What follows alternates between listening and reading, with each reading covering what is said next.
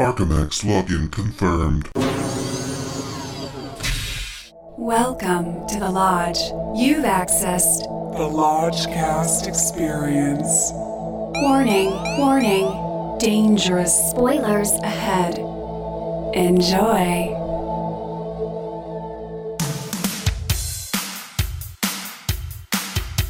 The Lodgecast is a little podcast where we watch weird movies, so you don't have to.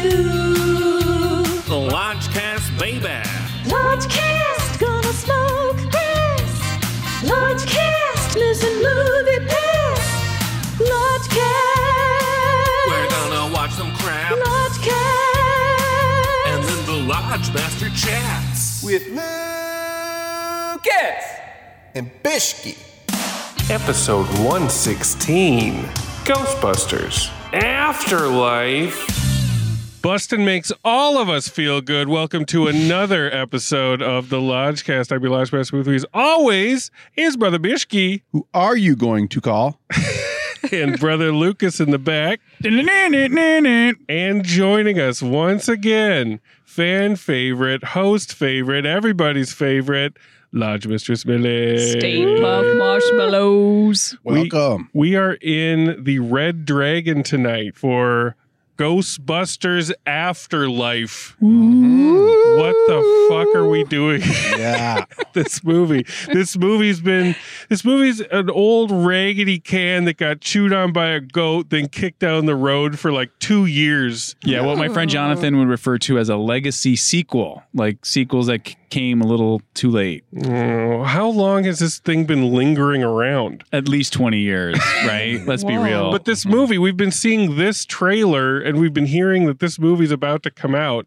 I mean, the pandemic happened, which got in its way. Kicked it way down. But then it got kicked way down the fucking road. Yeah. And now it's landed in our laps right now. What is our collective history with Ghostbusters?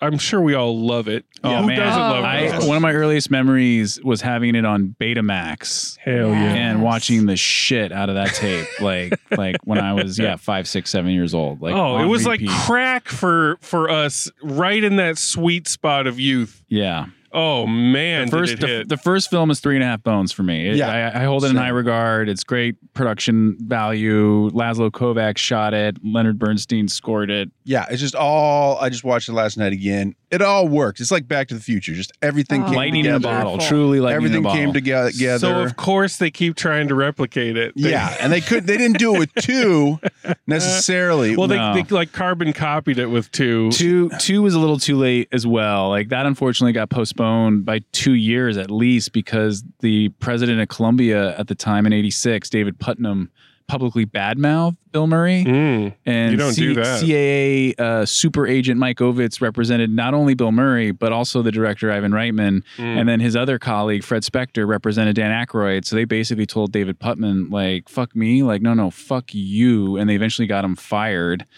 And then finally, when the new regime took over, they made the part 2 like in '89. Of course, LT has the hot scoop. Yeah. I knew that something was up because it should be like a 3-bone movie, but it's probably about a bone. But it did produce the Bobby Brown song, which has the Bobby Brown song. It has a couple Bobby Brown songs, and you have to admit when you saw it at age 8 or 9, it fucking ruled. Like we were programmed to love it. Yeah, but now it has some great imagery with the Statue of Liberty and the "Your love takes me higher." Nice. I feel like there was probably some McDonald's tie-ins for sure. There's every kind of tie-in for that. Yeah. And that was Juggernaut. Ghostbusters 2 was the same year as Indiana Jones and the Last Crusade and Batman, Tim Burton's Batman. I mean, there was a lot of stuff coming out that year. It was a solid year, but with our 2021 cynical hindsight, it's pretty rough. Like it's uninspired. It's a 2-bone for me. Yeah, it doesn't make sense. It's like when you hear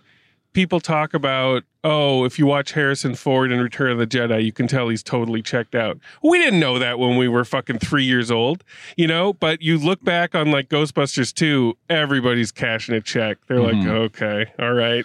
So that's a closed book. That's the end of the Ghostbusters series. That's all you need to see. And until 2015. 2016. 2016? Yeah.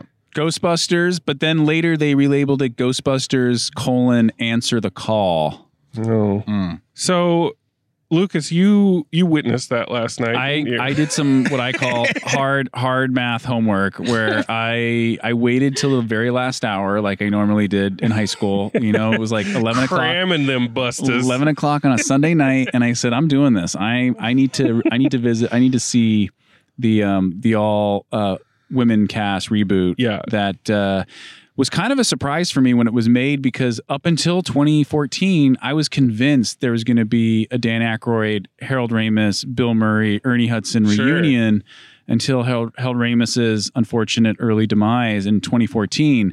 And then even when he passed away, I thought they would still do it in his honor, to honor his legacy. And then so all of a sudden, for the studio to be like, we're going to just reboot it from scratch, it was pretty shocking. It was like a hard left turn into Cynicalville, really. Because having watched it last night, it felt like a soulless endeavor and not very funny and kind of a mess. And I had to give it one bone, just because an hour in I wanted out, and there was like another 55 minutes or something crazy. And I was so long. I was like, no, I gotta stick with it. Paul Feig is incapable of making a film with a regular runtime.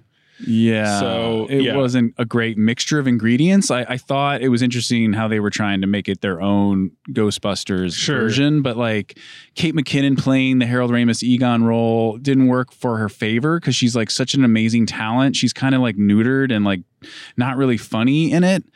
And like Leslie Jones is hilarious. She's like the star of like her own movie. Yeah. But like the great thing about Ernie Hudson was that he was the straight man that kind of grounded everything and made it seem real or They whatever. don't have that here. Yeah. So there was no stakes, or it was just all silly. And then, when Kristen Wiig was like, I won't leave you a second time, I was like, get the fuck out of here. Like, come on, you can't. It's one of those movies. Some heart all of a sudden. It's one of those movies where they were cracking each other up on set constantly, but it didn't cross over into the theaters. You know, like I'm sure there were plenty of laughs to be had, but they were all behind the scenes. Yeah. So that brings us to tonight. Milster, do you know anything about Ghostbusters Afterlife? I didn't even know this existed. Well, that's perfect. Buckle up, Buttercup. Do we have any expectations? Like, are our expectations just rock bottom for this? Yeah. I'm expecting Stranger Things, Stephen King's It, Light. We got Finn Wolfhard. We got Finn Wolfhard, which is a big downer, but we got Jason Reitman as the director, who like, what if I like. The Goonies got a proton pack? And we have Paul Rudd. Who doesn't like Paul Rudd? Oh yeah, he's great. But it's not in New York, so that's a downer. It's in a small town somewhere.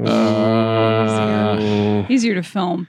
I'm excited because I didn't know this it was canned for however many years, and I love Ghostbusters, and I didn't really like the female remake. But anytime there's an attempt at a Ghostbusters, I'm ready, and I'm hoping for the best. Yes, infect us with your love and light, and I have so much love and light. Maybe we'll get a little excited about it. A little fun, a little camaraderie, and a few ghosts and some slime. I'm ready. Yes. No, I've been dodging and weaving any spoilers on the Rotten Tomato. I haven't seen anything. I don't know anything. I have no idea what any critic has said, or any human being for that matter. So I don't know what to expect. We're keeping it pure. Let's climb those sacred Burbank 16 steps, strap on our proton packs, and see what the fuck is going on in these cornfields. I'm coming for you, Finn. Going on, something's wrong. Gloom in the room, outside is the storm. All alone in the crib, watching the tube. Yo, is that what I did? Did I see something move? Chills down your spine, your heart fills with fright. Not filled by the things that go bump in the night. Walk through the wall with no time to stall. You call the Ghostbusters. Well, that's who you call.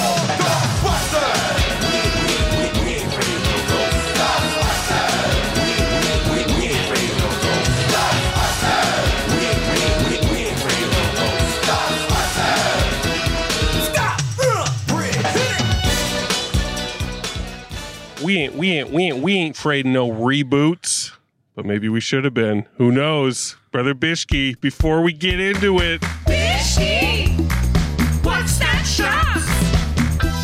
A one-sentence schnapps from Rotten Tomatoes. Oh, thank God. When a single mother and her 2 children move to a new town, they soon discover they have a connection to the original Ghostbusters and the secret legacy their grandfather left behind, period. Wow. They're not really helping us out with that one, are they? We'll have to retread. Well, we'll retread lightly. So, okay. That was a pretty full audience. Mm-hmm. Yeah, I mean, it's nice. people were coming out on a Monday night for Ghostbusters Afterlife. It was nice that we were in the Dolby. I'm trying to say some nice things. You know, the bass was rumbling. The bass was... It was loud AF when I walked in with my pretzel bites and my small Barks root beer vanilla flavor. How are the pretzel bites? Disgusting. Oh, It looked like the concessionaire behind the counter was like beating them to death in the box. And I'm like, what is he doing to to my box? And then when I got them, he's like, salted pretzel bites. And I was like, yeah. And then when more like assaulted pretzel and then when I bites. opened the box, I swear to God, there was like jizz all over them or something. It was like slimy and wet, and there was no salt on them. Maybe Slimer got to him. And I ate like a couple before my stomach was like, stop. Were they like cinnamon? Do you think it was frosting on them? I don't know, but here's what's crazy is the mustard dispenser was completely empty. This picture a gigantic yellow mustard dispenser. So I asked him, I said, can I please get some mustard packets? And he looked at me and was like, we don't have mustard packets here.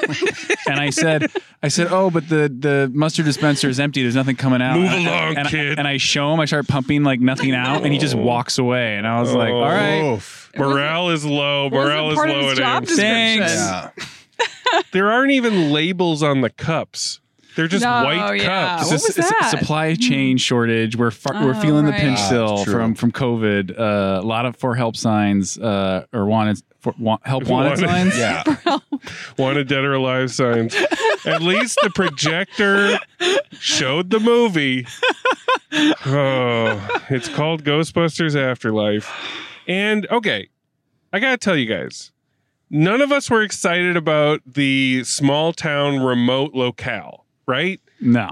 Who's excited to go out to the cornfield, right? No one. Saving money, yeah. Yeah. But I gave this movie a lot of chances, and I enjoyed it in the early goings. We meet the mom, Carrie Coon, who's awesome.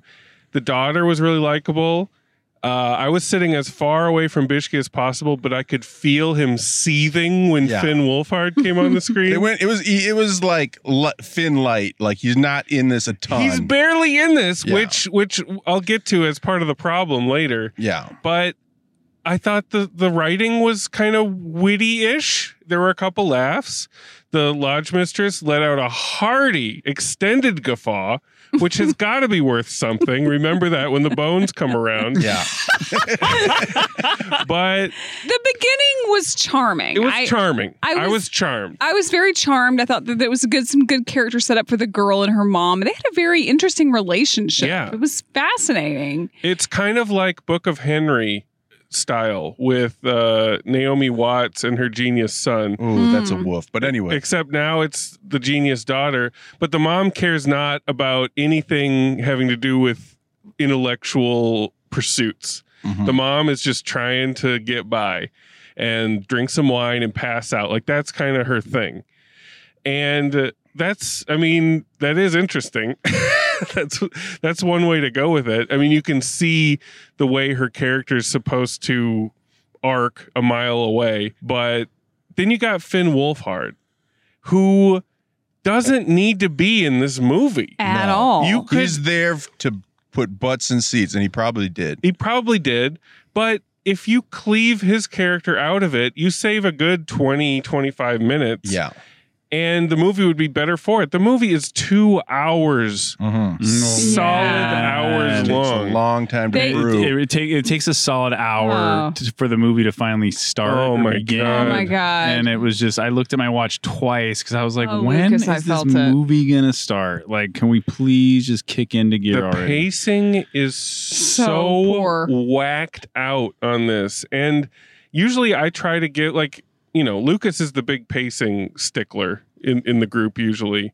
We've lost our way as a society of Hollywood movies. I mean, I know people like bitch like, no, you shouldn't complain about the running time. If it's a good movie, it doesn't matter how long it is. It's like, fuck off. Okay. Movies at the fundamental root are campfire stories that you should be like very short, succinct, and direct and leave us wanting more always. Always. Don't ever let our minds wander, or don't ever let our minds get ahead of your fucking plot or whatever. But like, yeah, man, Monday night, I couldn't believe how the audience was with it more than I was. I was like, wow. Well, the audience wanted to be with it. There was a lot of nostalgia heads in there that were just looking to sip up some sweet. Boy, did they get their sweet nostalgia. They got it. And we'll get to the biggest mother load of that. But on this pacing issue, I think I can pinpoint the exact moment where the movie broke for me and it never recovered. This daughter has a brilliant mind. She's super curious. And she's a skeptic. When someone mentions ghost to her, I guess we should mention her new friend in town is this little guy who goes by the name of Podcast, who is a charming presence in the film. I forgot to mention that in the early going. Justin found an action figure and he's like, there's a character in the Ghostbusters new movie named Podcast. His name's Podcast. Logan Kim plays Podcast. He's always recording his podcast about the occult and strange goings-on. I thought he was quite charming. But her friend Podcast is talking about ghosts in the town, and she very dismissively, I don't believe in ghosts. That's part of her character. You're like, okay, she's a skeptic. Then Paul Rudd, who plays her teacher, another charming presence in the film, a lot to like about this.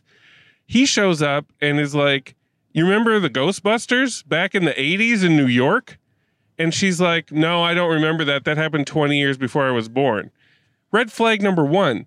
This girl is curious. She does research. She knows about ancient history. She'd know about New York in the 80s, especially considering her grandpa was one of the fucking Ghostbusters. Yeah. She knows none of this. And in the script, it's blamed on her mom not telling her. Bullshit. She would have known all about this. Paul Rudd brings up a YouTube clip showing Egon in the clip. She's like, oh, my grandpa was a Ghostbuster. And then ghostly shit starts happening all around her. She doesn't even react. She just accepts that there's ghosts. Not on camera.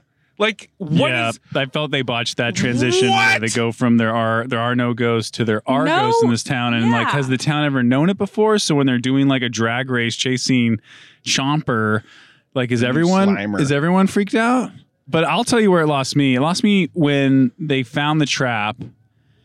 And yeah, Paul Rudd's explaining it to him.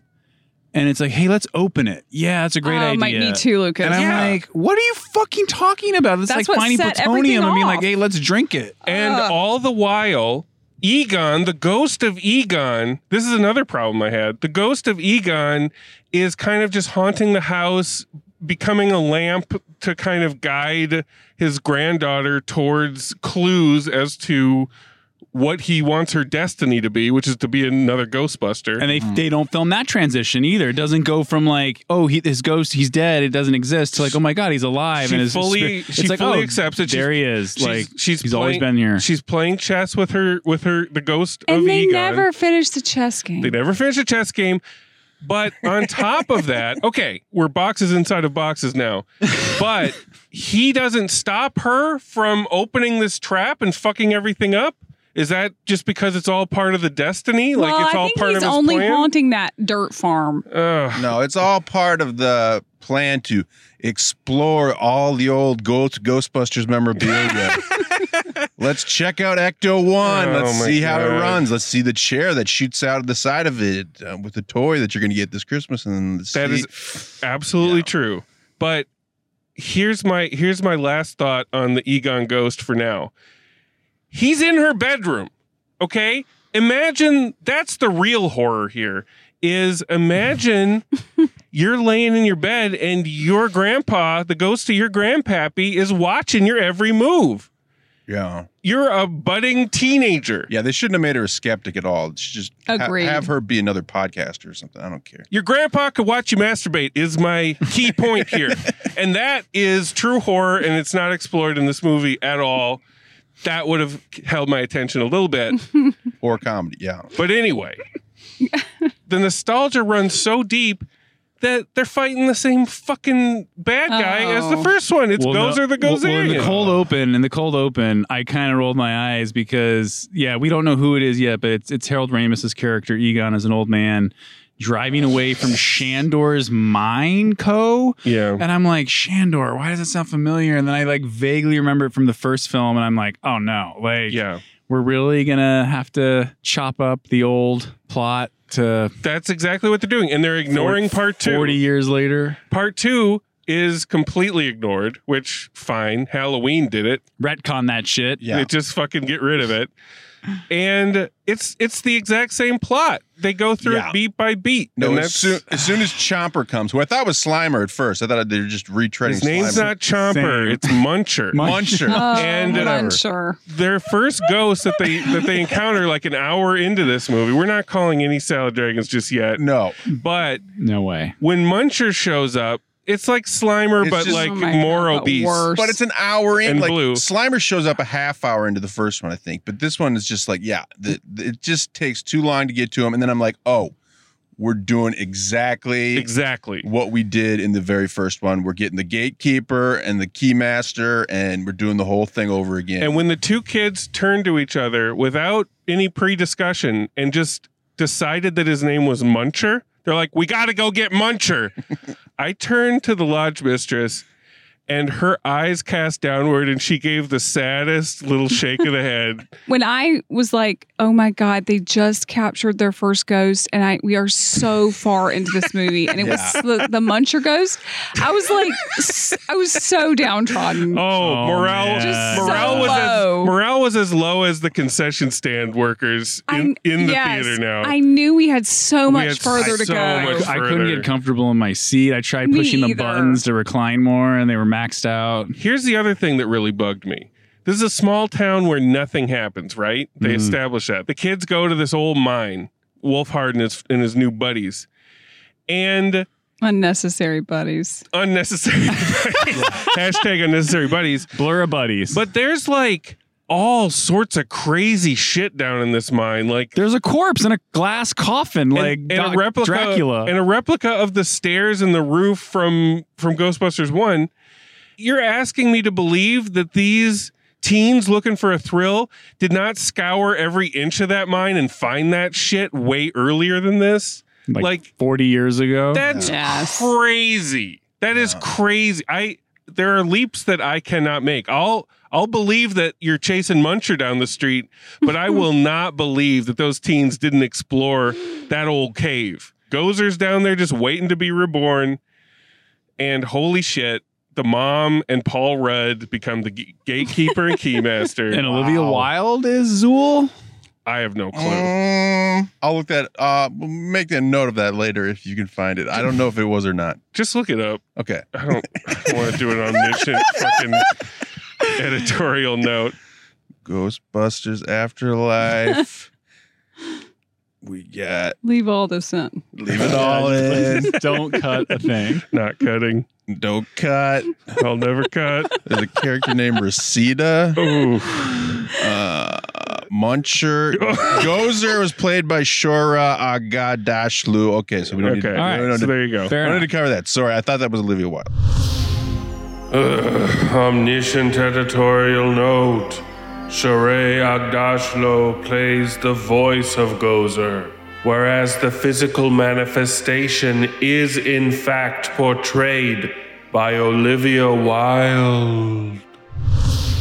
You get the same terror dogs, although I will say it looked like there was some practical effects being used. They did look in the Walmart. It was practical. Yeah, that was cool. Paul Rudd goes into a Walmart. Much appreciated. There's plenty of Baskin Robbins paraphernalia in the shot. You can see him holding in front of the freezer for like, you can see the Baskin Robbins execs being like, okay, 3, 2, 1, and now he can clear frame. Yeah, in the 2016 Ghostbusters, 15 minutes in, they're eating Pringles, and they actually make reference to them saying that Pringles are like their go-to snack. Yeah. And then the marshmallows. Is that the salad dragon? I don't know. No. Nah. Well, it was so cute When that little marshmallow man popped up, I was so charmed. Hey, And then well, he- hey, just for you, we'll give it a crouton. Oh, thank you. Salad crouton. So explain to our listeners what happens in this cursed Walmart. So Paul Rudd, after he stares at all that ice cream, goes over to get, what was he getting? He was getting some. Jamocha almond fudge, I think. No, but then he got some blue velvet. Yeah. Oh, Icing? frosting. Yeah. He's looking for some Anyway. for some icing, and he's like And then- he's like red velvet, blue velvet. That was a pretty funny and, joke. then he looks over and there is some marshmallows that are like moving around. And of course, like anyone, he leans in to get a closer look. And then all of a sudden, the marshmallow bag pops open and out comes a little tiny Stay Puft Marshmallow Man.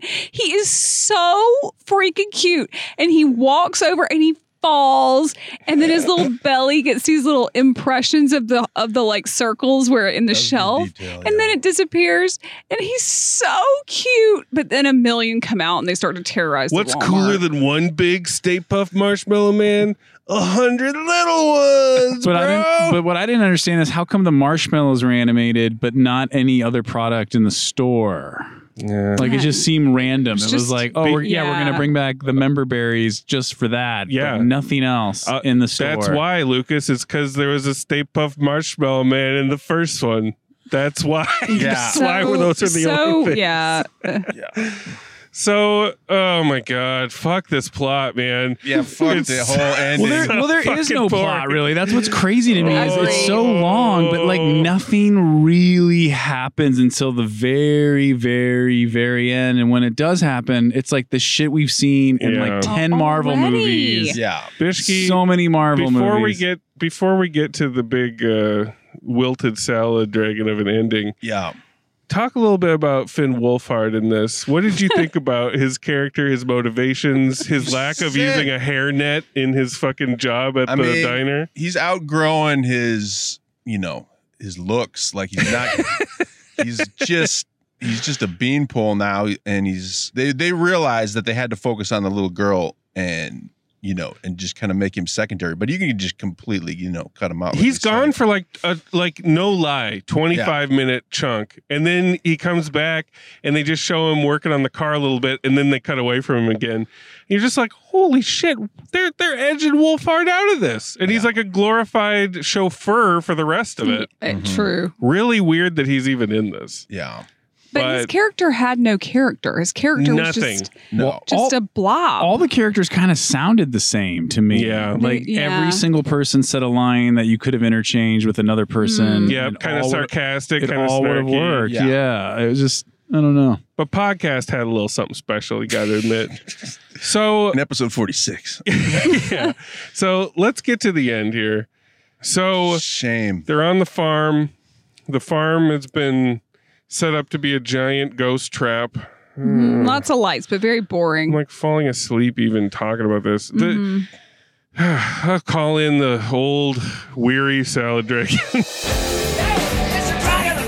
The Salad Dragon. A scene in a movie that is so bizarre, baffling, or transcendent that it instantly justifies the price of admission. Or Reese Witherspoon's leafy transformation in A Wrinkle in Time.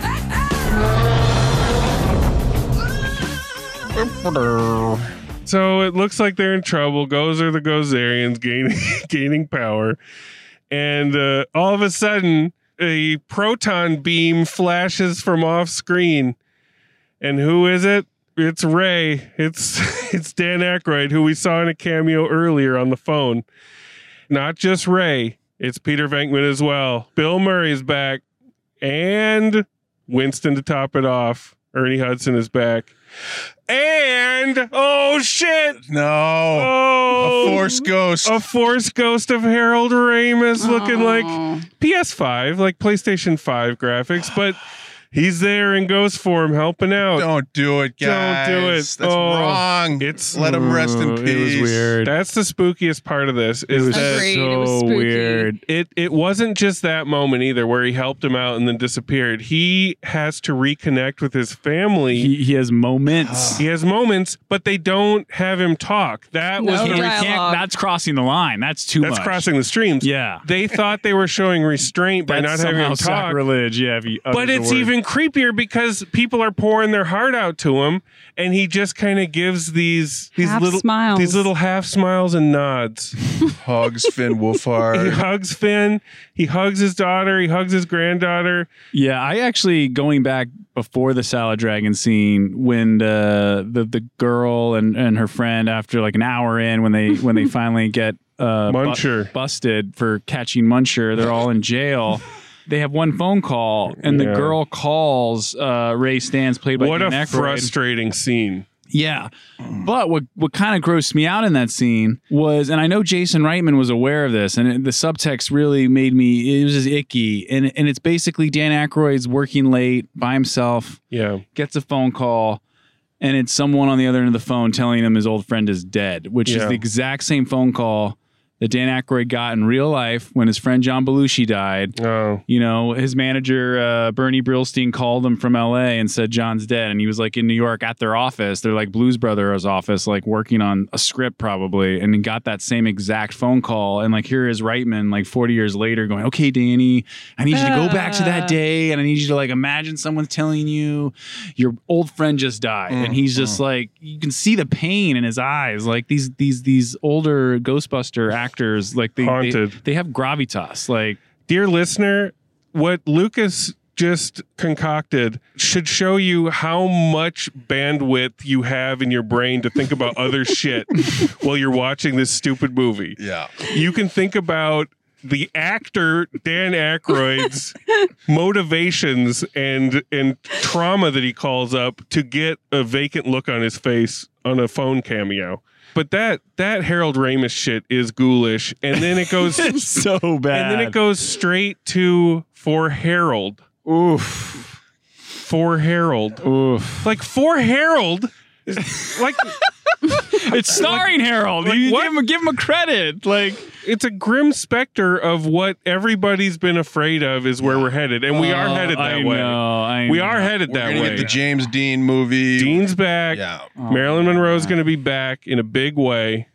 Brandon Lee fighting his father, Bruce Lee, and my God. some kind of like X versus Secker remake. Lee v. Lee.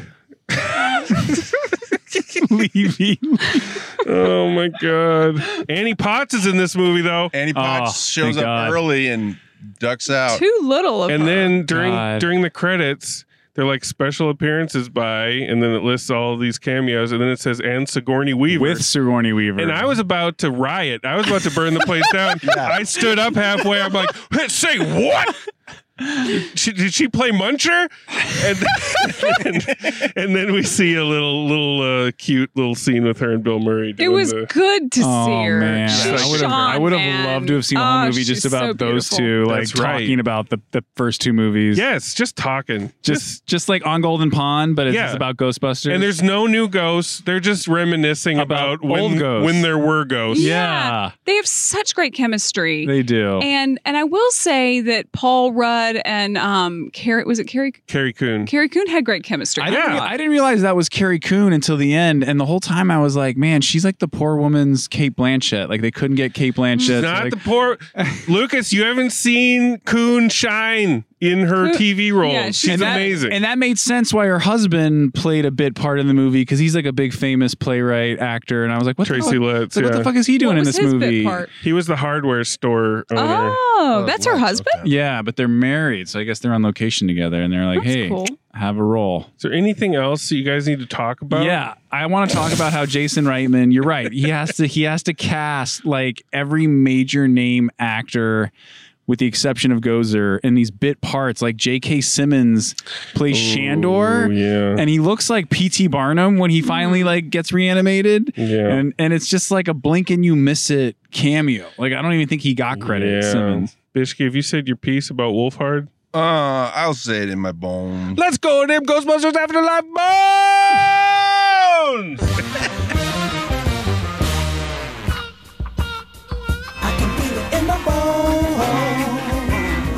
Oh, Bishke, play through. Well, we were all going to conspire to woof hard this, which would require a woof from everyone. I don't think we're going to drop that I don't think we can do it. No. I don't think we can give it that much power. Someday, though. Someday. Yeah. I think, if is- we woof hard on a Finn Wolfhard movie again, that's going to be amazing. Oh, man. I had a little hope going into this because of Jason Reitman. Yeah. I thought maybe he would do something new. Like I've been a fan of his stuff, but this is kind of like J.J. Abrams' Force Awakens, but much worse even. Almost, I would say even more lens flares. Yeah, just like total nostalgia trip for all the fans and slick. We get all the Ecto-1 and the every little thing that you want from the originals, and all the lines are rehashed. They say all the lines again. Half bone. Half a bone. Roger Ebert Memorial Half Bone. I hated this movie. Why I can't woof it? I don't know. You can't woof it because we're not going to woof it. You're going to be hanging out there on a woof branch all by yourself. Oh, but who knows? Lucas is pretty fired up. We'll save that. Lodge Mistress Millie, you loved those cute little Stay Puft Marshmallow Oh my Man. God, they were at the beginning before they multiplied. And there was a dude in the back who he was just drunk on nostalgia sauce during that sequence. You could hear his voice rang out above all others, and it was rapturous ecstasy. He was just like, oh. He was loving it so much that it was almost infectious. Almost.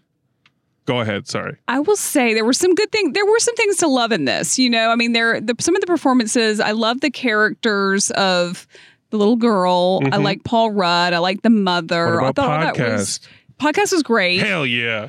And they were all, to me, very cute, very well written, very interesting. But God, after that after that Slimer Muncher section, I was so low. Muncher is really a turning point for all of us. It just had to subtract bones. And I'm going to give this just a very low score. I'm going to give it a 1 bone. Ooh, 1 bone. I don't know if I've ever done that before, but it was just hellacious. That's rough. Towards That's rough. the end. From the Lodge Mistress, that 1 bone is rough. That has to mean that LT is going to limbo under that, but we'll see. Who knows? Sometimes he gets so upset and then he'll be like, but here's why I have to give it 2 bones. And then he'll have some reasoning for it. So, Lucas, take it away. Yeah, I was just sitting here listening to you all give your bone count, and I was thinking, man, how would I have cracked a Ghostbusters You got a live rewrite for us? I think I might have a live rewrite. Yeah! Do it live! I'll write it and we'll do it live! I had a sneaking suspicion that Dan Aykroyd's Ray Stantz character was going to show up to save the day because the cop hung up the phone in the jail before she could really wrap it up with him. And that scene was so awkward. You have to do something else. It was just too much of a setup where I was like, I know he's going to pull the Han Solo and be like, let's blow this thing and go home. But then, of course, what surprised me was they got Murray and Hudson to join him. And then after they... And Ramis, excuse me. You see how I'm blocking that out? Yeah, I just can't accept it. But no, so after they save the day, there's this brief moment where Bill Murray's character walks up to McKenna Grace and is like, nice shooting, Tex, or I like the way you ride, or whatever he says. Like your style, kid. And I was like, oh man, that could have been a really great sequel. Think of Willy Wonka and the Chocolate Factory, like a young, smart girl's like an intern, or she goes to work for the Ghostbusters, and it's all the old Ghostbusters with some new, younger, active duty Ghostbusters or whatever, like other comedians or whatever. Sigourney's there. Yeah, and it's in New York, and you kind of have it be like, yeah, we're looking for someone to take over. Yeah, get it out of Oklahoma, Jesus Christ. Yeah, that was a weird thing. And my other big tax credits. Yeah, my other big problem with it, truly, and it's funny because I'm not a huge diehard Ghostbusters super fan where I feel like I have a sense of ownership over it at all. But from the very beginning of this movie, I was like, wait a second, time out. Like Harold Ramis freaked out and left New York to go live on a farm and then had all this Revelation shit painted on boards. Like that does not track for me. Like that does not, if anything, he would have been teaching on a college campus in upstate New York, and Bill Murray would have been like running a Chicago bar or something. Yes. But none of it was really adding up for me. So I was kind of just like, man, And then, I was thinking back to the 2016 version where I was like, okay, that was the all female reboot and this is the all kids reboot. It's like, what's next? Like the all dog reboot where it's like Dogbusters or Ghostbusters where like dogs are hunting like dog catchers or something. Hell yeah. But I really, wanted it's midnight, by the way. Yeah, I really wanted to like this and just go with it. But I felt like the score was doing some real heavy, like John Williams. John Williams. Like every scene was bombastic, and I was like, "Damn, dude!" And then if it wasn't the score, it was like this needle drop, soundtrack of like pop hits and classic hits, and I was just like, "Oh my god!" What? Like he's trying to make American Graffiti meets, Stranger Things meets Ghostbusters or something, and it's like not a great flavor, and not enough is happening. So I'm going to give it 1.5 bones. See, that's what I'm talking about. Yeah. Total takedown, 1.5. Like, wow. Okay. Love the enigma that is LT's rating system. LT's leading so far. Because I give it a bone for like, it's the kids or the grandkids of the original cast. That's cool. That's a bone. And then I give it like a half a bone for podcast. Okay. I'm giving a full bone for podcast. 1 full bone for podcast. Best character, and then half bone for everything else. 1.5.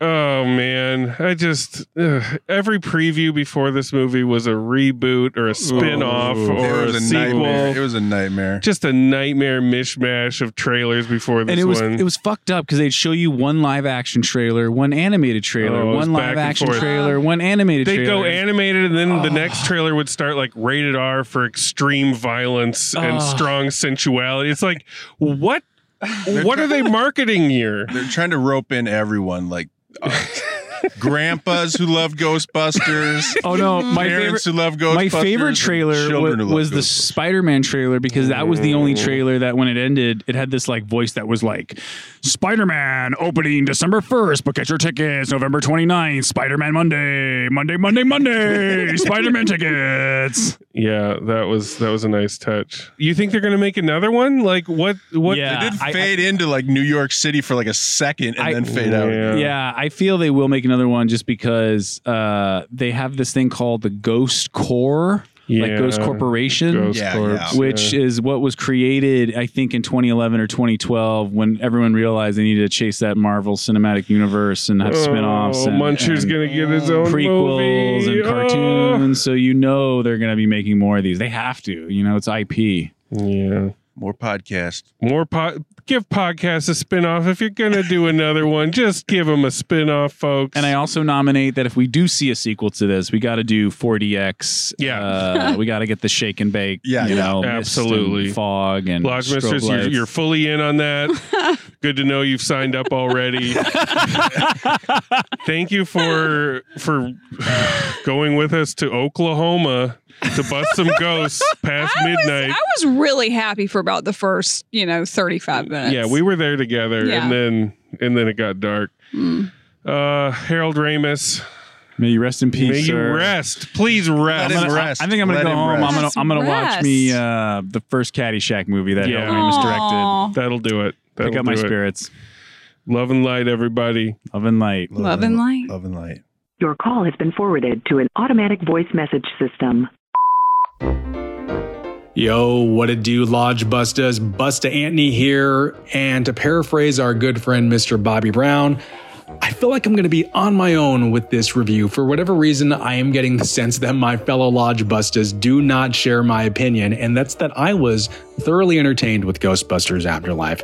They did the smartest thing that they could have done, which was to not even attempt to compete on a comedic level with the 84 original. I think they were well aware that had they even attempted to out-funny those bros, that it would have been a losing battle from the word go. I mean, I think even the original foursome would probably admit that not even they could recreate what they had with the 89 sequel. So, I think the only way to win this thing was to pivot and take it in a completely different direction with style and tone and essentially make it an Amblin film. And I think that they were successful with that, more or less. McKenna Grace was great. She carried the film. I hope to see more of her character in other films, and I do hope that there are other films in this franchise. I know that everyone's making a big fuss and criticizing the callbacks and the Easter eggs. To me, they weren't that offensive or intrusive. And guys, it's a Ghostbusters movie. I mean, it's inherently in its DNA. If you want to be mad at anyone, be mad at nerds. I certainly am. I thought the Harold Ramis stuff was handled as tastefully as it could have been handled. You know, I think there is a greater conversation to be had about whether or not it's ethically or morally right to use a deceased actor's likeness once he or she or they have passed. But I do think it was handled as tastefully as it could have been handled. Yes, they're trying to manipulate you, but welcome to studio storytelling. I thought it was weird / cool / weird again to see, you know, the remaining 3 guys back in their jumpsuits and proton packs. It worked, but it also left me kind of scratching my head, asking myself, did that really work? But whatever, it was cool to see them. I'm not going to lie. You know, I think this was probably the best version of a Ghostbusters 3 that we were going to get. And again, not everything worked, but it worked enough for me where I was pleasantly surprised and entertained. I'm going to give it 3 Gozer Bones. I also do think that it's one of your better legacy sequels that we've had, now that those are kind of their own subgenre. So that's Busta Antony's review, 3 Gozer Bones, and back off, man. I'm a Lodge fan member. And the memories were lost long ago. So I'll dance with these beautiful ghosts. And the memories were lost long ago. So I'll dance with these beautiful